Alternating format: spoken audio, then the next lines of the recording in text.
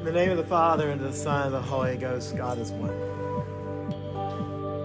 Dearly beloved in Christ, today we come together to hear God's word regarding compassion, humility, and mercy. Our journey begins in the 14th chapter of the Gospel according to Luke. The story starts on the Sabbath day when Jesus went into the house of one of the chief Pharisees to dine.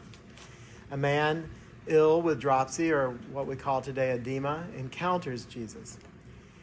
Now it's the Sabbath, and if you're familiar with the New Testament, you know that Jesus and his disciples get accused of breaking the Sabbath law frequently. In fact, recall that the disciples got accused of breaking the Sabbath law by merely picking and eating some heads of grain as they walked through a field, because they were supposedly harvesting and threshing. And Jesus also definitely gets accused of breaking the Sabbath law every time he heals on the Sabbath. Of course, if we make a plain reading of the New Testament law, we see this sort of very strict interpretation of the law was certainly not what was there. The Pharisees had added these additional burdens to the law, and this was what Jesus repeatedly called the Pharisees out for. For example, saying in Matthew 23:4, "For they bind heavy burdens and grievous to be borne, and lay them on men's shoulders, but they themselves will not move them with one of their fingers." And when Jesus heals on the Sabbath, he further reminds us of his words in Mark 2:27, saying, "The Sabbath was made for man, not man for the Sabbath." And this is a good lead into where I want to go as we focus on our gospel today and how it relates to our epistle reading from the 4th chapter of St. Paul's letter to the Ephesians. Before Jesus heals the man, he asks the Pharisees a question. Is it lawful to heal on the Sabbath? And then Jesus goes ahead and heals the guy. Now, this action is a direct answer to that question, of course, and his action shows that it's not only fine, but the right thing to do on the Sabbath, despite the strict legalistic perspective of the Pharisees. Of course, Jesus doesn't stop there. He challenges them each directly, much like he did when he said to those about to stone the woman caught in adultery, "Let him who is without sin cast the first stone." Here he calls them out directly, saying, "Which of you shall have a donkey or an ox that had fallen in a pit and would not immediately pull him out on the Sabbath day?" And it says they couldn't answer him. In other words, Jesus was right. And they were all basically admitting that they do that for their animal. And if for an animal, then obviously how much more of value is the human who has fallen into a pit of suffering from a terrible disease. Jesus demonstrates that true compassion and mercy should never be hindered by legalities. After all, and this is a key point for today, as we say every week from the mouth of Jesus, "Thou shalt love the Lord thy God with all thy heart and with all thy soul and with all thy mind. This is the first and great commandment. And the second is like unto it, thou shalt love thy neighbor as thyself. On these two commandments hang all the law and the prophets." And that these two commandments hang upon those two commandments hang all the law and the prophets tells us that a proper understanding of any of the law begins from that place. Is there anything in healing your fellow man that's contrary to remember that thou keep holy the Sabbath day? Anything contrary to 6 days thou shalt labor and do all that thou hast to do, but the 7th day is the Sabbath of the Lord thy God? In it thou shalt do no manner of work, thou and thy son and thy daughter, thy manservant and thy maidservant, thy cattle and the stranger that is within thy gates. For in 6 days the Lord made heaven and earth, the sea, and all that in them is, and rested the 7th day. Wherefore the Lord blessed the 7th day and hallowed it. Of course not. And even Orthodox Jews, who, for example, are physicians, are able to work on the Sabbath. It would be contrary to any sense of compassion for our fellow man for them not to be able to do so.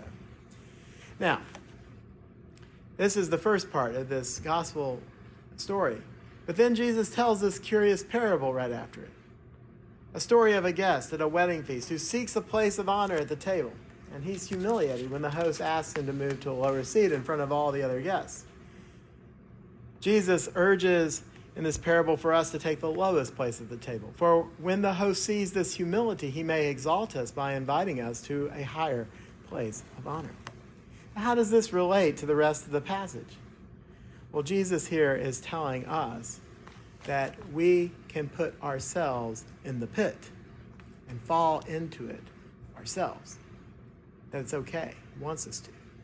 Jesus is telling us that when we do that, and when we are lifted out of it by our fellow man, and most certainly by God, and we can count on that, that we won't just be put back on the surface of the road we were walking on before, like this man he healed. No, God's going to lift us up even higher than we were before. But to do that, God requires humility. And God's kingdom greatness is not measured by positions of power or prestige, but by the attitude of our hearts.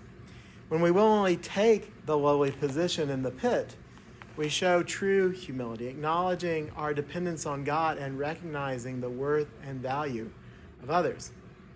And only when we are humble can we, in fact, love the Lord thy God with all our heart, soul, and mind, and our neighbor as ourselves. So turning to Paul's words in Ephesians, where he further enlightens us about this.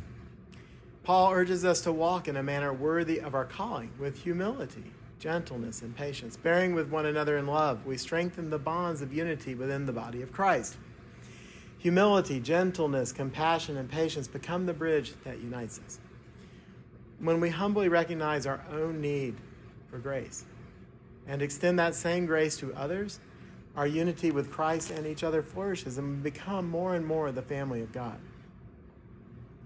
In light of Christ's humility and compassion, we find ourselves equipped to embrace compassion and mercy as guiding principles for our daily lives. Compassion moves us to be the vessels of God's love and understanding, showing kindness not just to our fellow human, but to all living creatures, and indeed to all of God's good creation. Humility puts us in a position where we see with clear eyes our relationship to God and neighbor. It helps us see our own weakness, our own need for grace. Mercy enables us to bear one another's weaknesses and allows us to offer forgiveness and grace to those around us who, like all of us, are in dire need of it. So let us heed the teachings of our Lord and embrace his compassion, humility, and mercy. May we become mirrors, indeed icons, of the compassionate heart of Jesus Christ himself. May the Holy Spirit empower us to be compassionate in our thoughts, humble in our posture, merciful in our actions, and united in our faith. By being icons of Christ to this broken world, may we become beacons of hope that radiate his love to all we encounter, and a testament to the transformative power of his grace. Let us not be afraid to put ourselves in the pit where Christ can lift us up to a higher place than where we even began. In doing so, we not only deepen our relationship with Christ, but also become his hands of healing and reconciliation in a world yearning for his loving healing.